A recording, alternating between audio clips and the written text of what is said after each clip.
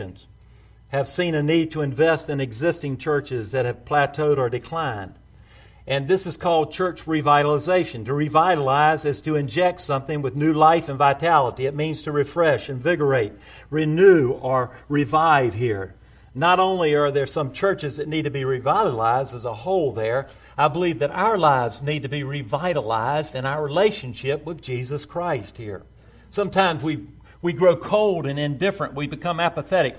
We sort of say, well, it's the same old thing. And yet we know the Christian life as we walk closely with Jesus is the exciting life. It's an exciting life. There are things that can happen every day as God uses us in ministry and as we renew our relationship with Him. I believe that obviously that is what we are to do. And the book of Haggai chronicles the fact that it was past time for the temple of the Lord to be rebuilt. And we studied last week, talked about the fact that God had obviously released them from bondage there in Babylon and said, go back to Jerusalem, rebuild the temple. But what did they do? They took and wound up building their own homes. They forgot about rebuilding the temple of the Lord. And God was not pleased with them. And I believe that there is a time right here where we are that we are obviously coming back. It is time to rebuild the house of the Lord. I'm not talking necessarily rebuilding the structure here in this church, but the body of Christ is the church of God. The body of Christ as we gather here. Yes, we're in this building, but somehow even in knowing that our bodies are temples of the Holy Spirit, that we need revitalization. And God was not pleased with the inactivity of His people here. And we see there were severe consequences. They were rebuked sternly by the Lord, and God called them to consider their ways. Think about what you're doing. He also informs them that if they would obey His word, then He would be pleased with them. I want to tell you, I'm excited to report that the people during this time obeyed the Lord. They listened to God. They considered their ways, and they listened. They began to do the work that they had neglected for so long. They started to rebuild the abandoned temple.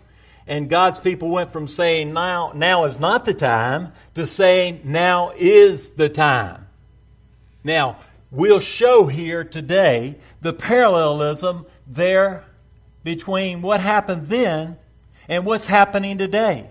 Because again, I believe we're on the edge of revival. And I'm going to share with you some thoughts about that. And actually, Kendra just said something that sparked what we're hearing and what we're seeing and what I'm hearing and talking to different people and what God is doing in the earth today, the wonderful blessings of it is time. If you'll look in verse 6 through 15 of Haggai, about 3 books back from, if you'll turn to Matthew, turn back, I think 3 books there. And look at verse 6 of Haggai chapter 1. The Lord says, you've planted much but harvested little. You eat, but never have enough to be satisfied. You drink, but never have enough to become drunk. You put on clothes, but never have enough to get warm. The wage earner puts his wages into a bag with a hole in it. And the Lord of hosts says this, think carefully about your ways. Go up into the hills, bring down lumber, and build the house. Then I will be pleased with it and be glorified, says the Lord. You expected much, but then it amounted to little. And when you brought the harvest to your house, I ruined it. Why? This is the declaration of the Lord of hosts, because my house still lies in ruins, while each of you is busy with his own house. So on your account, the skies have withdrew the dew, and the land its crops. I have sown a drought on the fields and the hills, on the grain, new wine, olive oil, and whatever the ground yields, on man and beast, and on all that your hands produce. And then Zerubbabel, son of Shealtiel, the high priest, Joshua, son of Jehozadak, and the entire remnant of the people obeyed the voice of the Lord, their God, and the words of the prophet Haggai, because the Lord, their God, had sent him. So the people feared the Lord. Haggai, the Lord's messenger, delivered the Lord's message to the people. I am with you. This is the Lord's declaration. And so the Lord stirred up the spirit of Zerubbabel, son of Shealtiel, governor of Judah, the spirit of the high priest Joshua, son of Jehozadak, and the spirit of all the remnant of the people. And they began to work on the house of the Yahweh of hosts, or the Lord of hosts, their God. And on the 24th day of the 6th month, in the 2nd year of King Darius, they began the work. They heard the word of the prophet, and they moved out. I believe prophets are speaking today. I believe people are hearing people speak today. Not the Old Testament prophets, but people that hear what God is saying. I believe that we have people like there in Isaiah 61 maybe, watchmen on the wall that are seeing the things that God is doing today. And He's given us a wake-up call to say, come back and revitalize your relationship with Jesus Christ. Come back and rebuild the house of the Lord.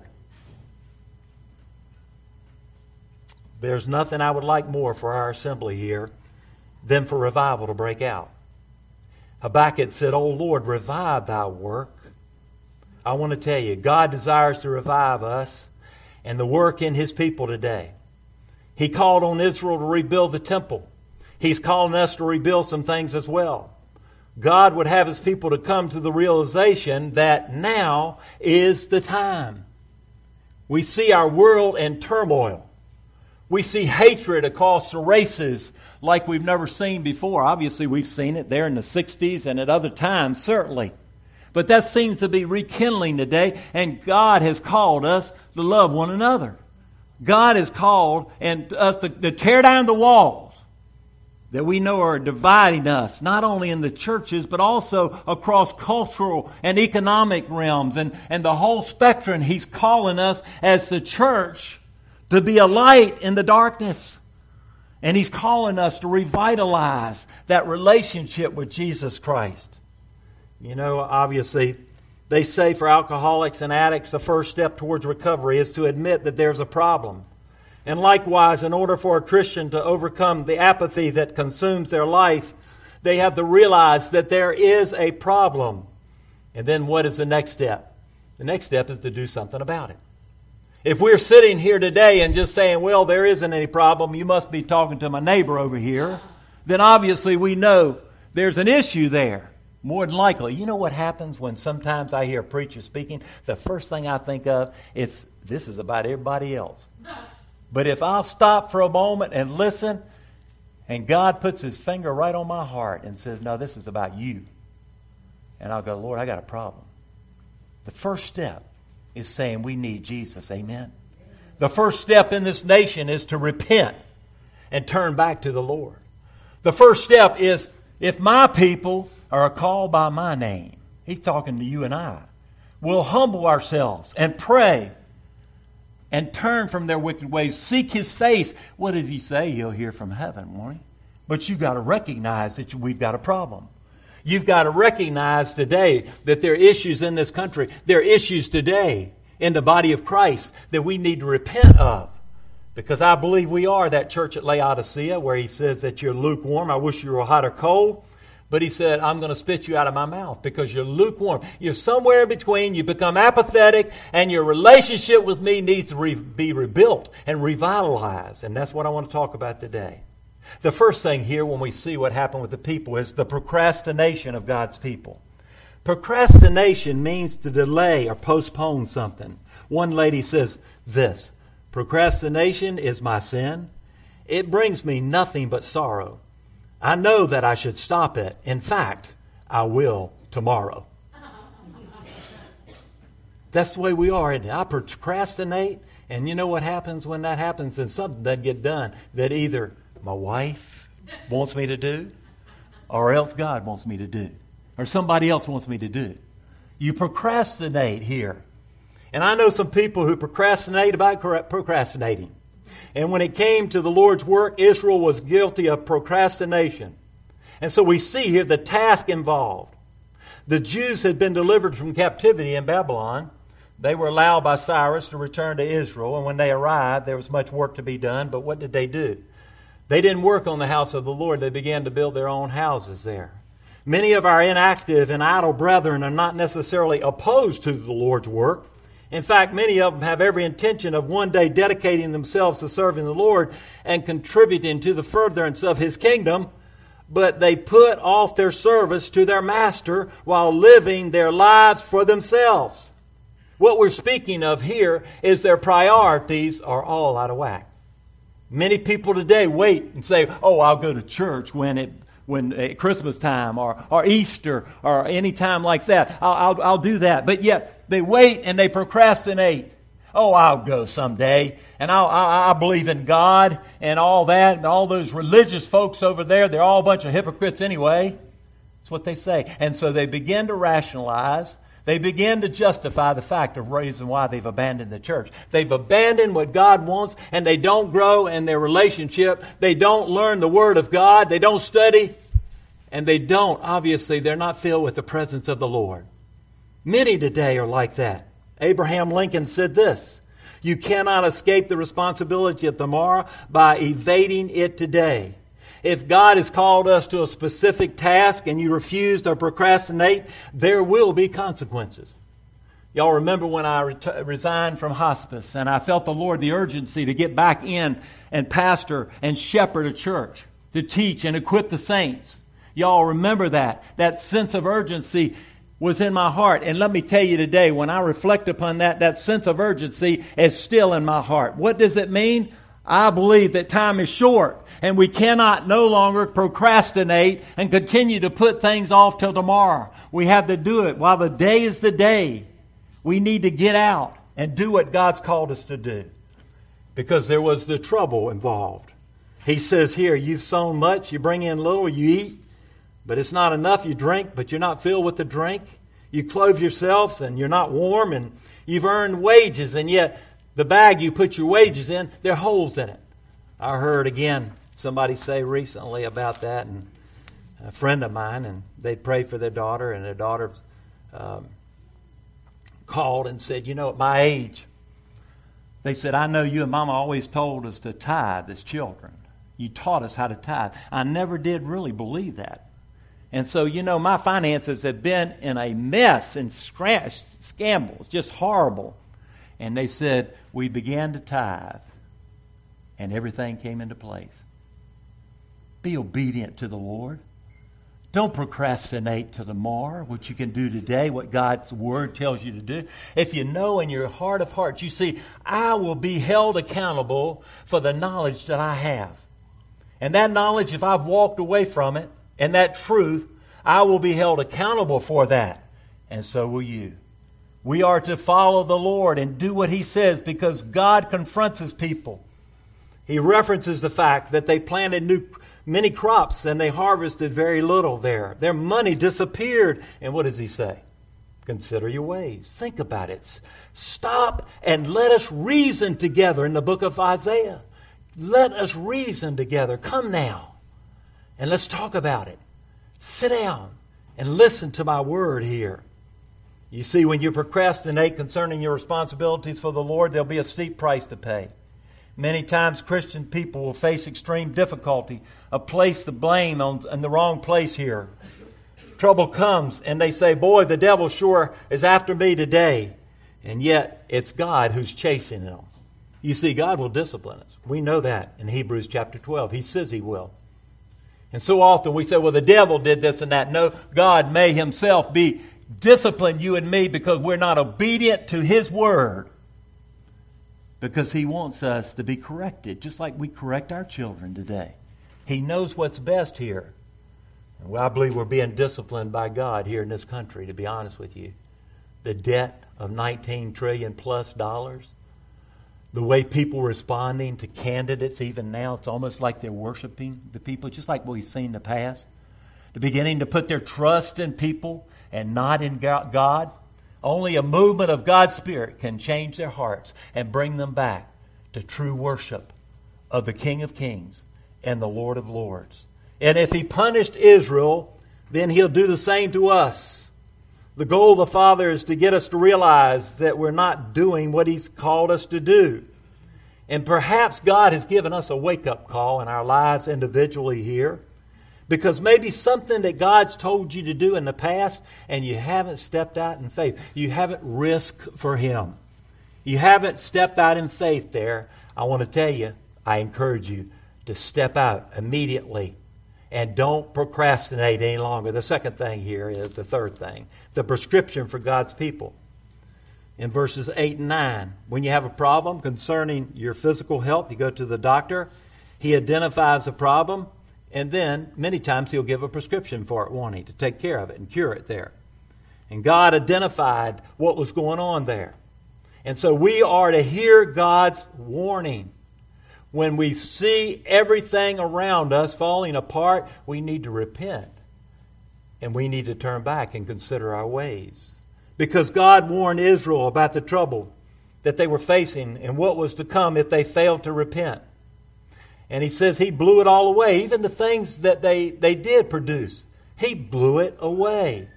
He took away their wages. And we are so stuck on our money, although I know money is needed today. Money has become an idol, and we love that money. We are to trust our Lord. God will provide for us if we put our faith and trust in Jesus. He will take care of us. If He can't, then who will? You can't take care of yourself. We've proven that because we've worked hard. And we see we have little to show for it because we've wandered away from the priorities, just like the people here that Agai is prophesying to. There are many people today who ignore God when things are going good. But when trouble comes and tragedy strikes, He is the one that they run to. There are three main areas in life that people regularly put their trust in.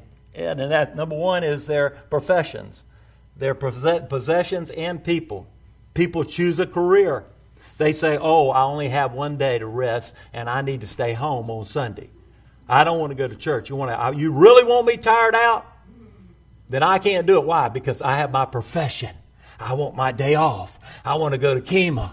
I want to ride out into the bay in my big yacht. Okay? Anybody here got a yacht? Don't raise your hand. But if you do, tell me at the door because I want to get on it one day. Okay? I want to go out in the bay with you. Not on Sunday. But we've got our priorities out of place here. And I believe that God is saying He's going to remove those things. He's going to discipline us if we don't get our priorities right. In Revelation chapter 3, as many as I love, I rebuke and chasten. Be zealous, therefore, and repent. We need to heed God's warning. He said, go get the wood. Realize your error and start building my house there. Go up to the hills and bring down the timber and rebuild my house here. Heed God's warning. I believe God has given a warning to this country called the United States of America. I believe there are warnings all the time in this country today. I believe today that God is raising up people to sound forth the warning across this land.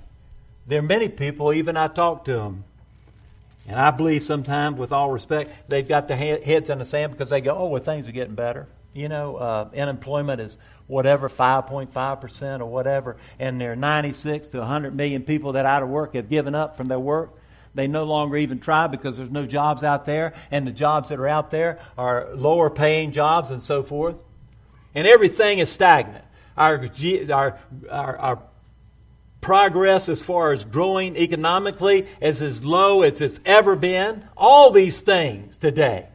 It's because we've worked hard and yet we have little to show for it because we know our priorities out of place. The third thing is the progress of God's people. They finally obeyed. They began to listen to the Lord. I believe people are speaking today that it is time. It is time. Do you believe it's time? I believe it's time. I believe it is time. I believe that God is doing something today as we listen to Him, as we go back and lean upon the Lord. Because the Lord said, I'll send a word of encouragement if you'll do what I tell you to do. I am with you always, even to the end of the earth. Hebrews. It talks about Jesus said, I'll never leave you nor forsake you. We have the Lord with us. Have we forgotten that? Have we somehow turned away and just because of the battles of life, And because we know that obviously there are challenges every day, and because of the busyness, the stresses of this world, that we've forgotten that Jesus is with us and the power of His Spirit? Have we gotten off course and become apathetic because we've become too busy? Because we were just trying to make it through the day, just trying to get on that heavenly train, just trying to make it until Jesus comes back, and yet there's so much work to be done. And I'm not negating problems and challenges. I'm just saying we have got to get our priorities back in place. We've also got to enthusiastically work for the Lord, okay? Enthusiasm is intense, and it's eager enjoyment or interest. We cannot go out of here looking like we just chewed on a lemon. We've got to have a smile. We've got to have, as much as we can, understanding the health challenges, have a little pep in our step, have a little pep in our spirit about it. The joy of the Lord is our strength. Something down deep has got to drive you and I, and that is certainly that the time may be coming, that we're looking for Jesus, and yet at the same time, we want to take all of those that God puts before us to heaven, to go to heaven today. There's so much work to be done, and we've got to be enthusiastic about it. I'm enthusiastic. What happens with me when I become on the plateau is I realize I've strayed. I've realized something has captured my attention more than Jesus does when that happens. I realize the stresses of life, the strains of life have come in and creeped in very subtly and taken that joy away from Jim Barcliffe's heart. And I bet you could say the same. But we are to be enthusiastic about what God is doing in the earth today. And this is why at this time they heard the prophets and they stepped out and said, it is time. It is time to rebuild the house of the Lord. You know, a lot of times people sit around and just wait for somebody else to do it. And once God got His people's attention, the leader stood up and began to lead. And a strange thing happened. Others began to follow. Then something amazingly happened. Work was accomplished, progress was made, and the Lord was pleased. We labor collectively, just like what's been said here today. We are one in the bond of love.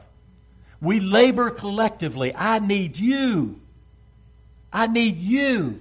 I need the people of this church to rise up enthusiastically and labor collectively. Labor for the Lord. God is saying today, He's calling the church. And many of you today, I bet everybody here would say, yes, we do need revival, Jim. I want to see people saved. I want to see backsliders restored. You want to see people mature spiritually. You want to see the church to grow, and you want to see the kingdom advance there. And I can assure you that none of these things will occur if everybody sits back and expects somebody else to do it. You're not in willing vessels. You're willing to let somebody else. And the reason being is because your relationship with Jesus is not where it needs to be. You drift away from why we're here on this earth. Simply put, what is the time for the body of Christ at this particular time of history? I believe, first of all, it's a time for unity. Unity and love trumps everything. It trumps everything. We know 1 Corinthians 13 talks about it. In Psalm 133, behold how good and how pleasant it is for brethren to dwell together in unity. I am not talking about particular faith organizations out there that believe that anything goes and believing that obviously this is okay and everybody's going to heaven, this is just great and all this. No, I'm not talking about. I'm talking about the body of Christ coming together. I've always said that Sunday morning is the most segregated hour of the week. Is it not?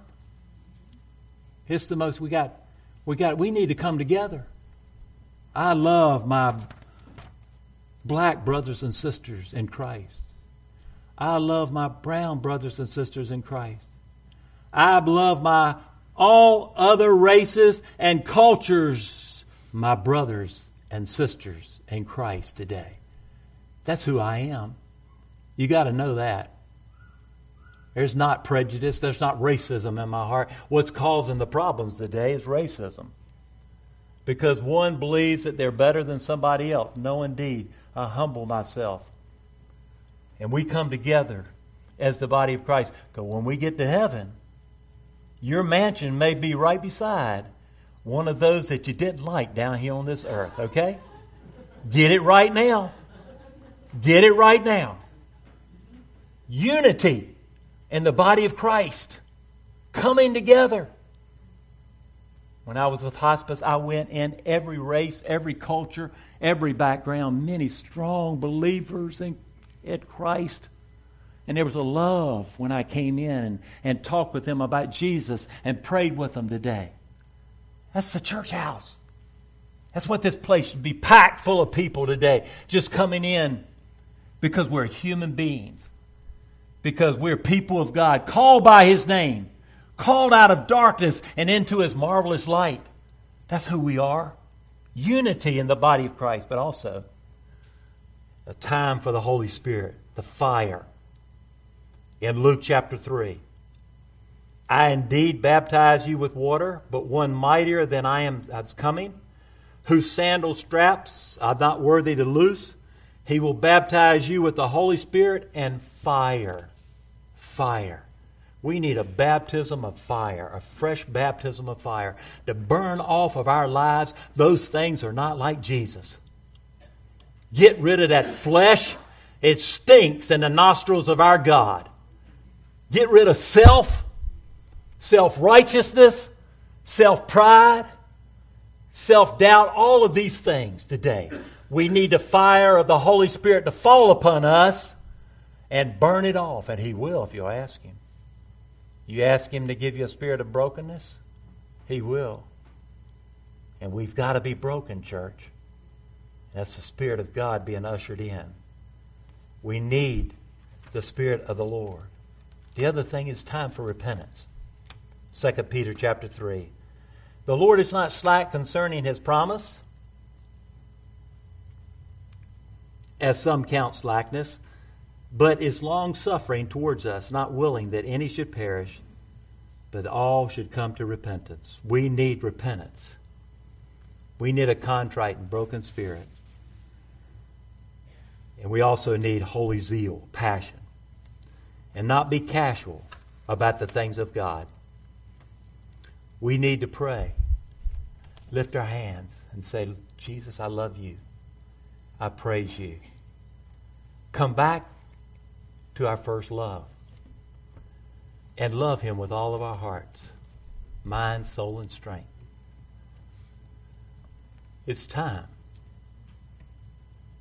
It's time for the prodigals to come home.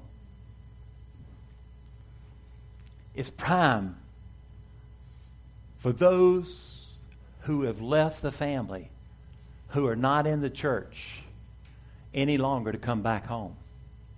It's time. Kendra said it, a friend. Is it a friend of yours, Kendra?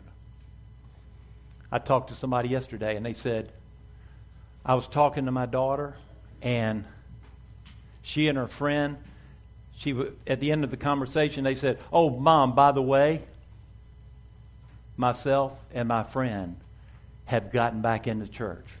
We found a church. They're returning to the church. Remember, we talked about it, haven't we? It's time.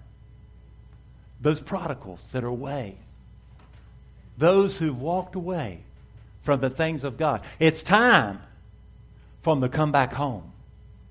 It's time to lay your burdens down, because revival is beginning to be sparked in the hearts of God's people. He begins in the church today. It's time. Amen. Amen. It's time, isn't it? I want to see the prodigals come back home. I want to see the children come back home. That's my heart. And I'm going to pray that way, and I'm going to preach that way until God Almighty calls me home. I want to see the walls broken down to where the church comes together as the body of Christ. Because I believe it's time. I have a heart that I want to see people that have been out there that are hurting, that need the Lord and need His healing touch to come back home. And that's what we're seeing. And I'm hearing. As watchmen on the wall, we're listening and we're seeing these things happen today. That's my one desire. And that is to love the Lord my God with all my heart, with all my soul, with all my strength. And to love my neighbor as myself. And I have a passion for souls. And I know this church does also. Because it's time. It's time that they come back home. Let's pray together. Father, we thank you for your word, your truth. We believe it's time. It's time for us to come together in unity, in the power of the Spirit of God, the zealousness for your house. As we pray, and as we remain steadfast as your children, to see the church, the body of Christ, the bride, prepared for the groom. We ask you by your Spirit this day that you get us ready and give us a heart for souls. And dear God, that the children will come back home. The prodigals will return to the Father. We're asking you to do that in our time, Lord. All over the nations, all over the city, all over this world, we ask you, Father, that you would do this. In Jesus' name, amen.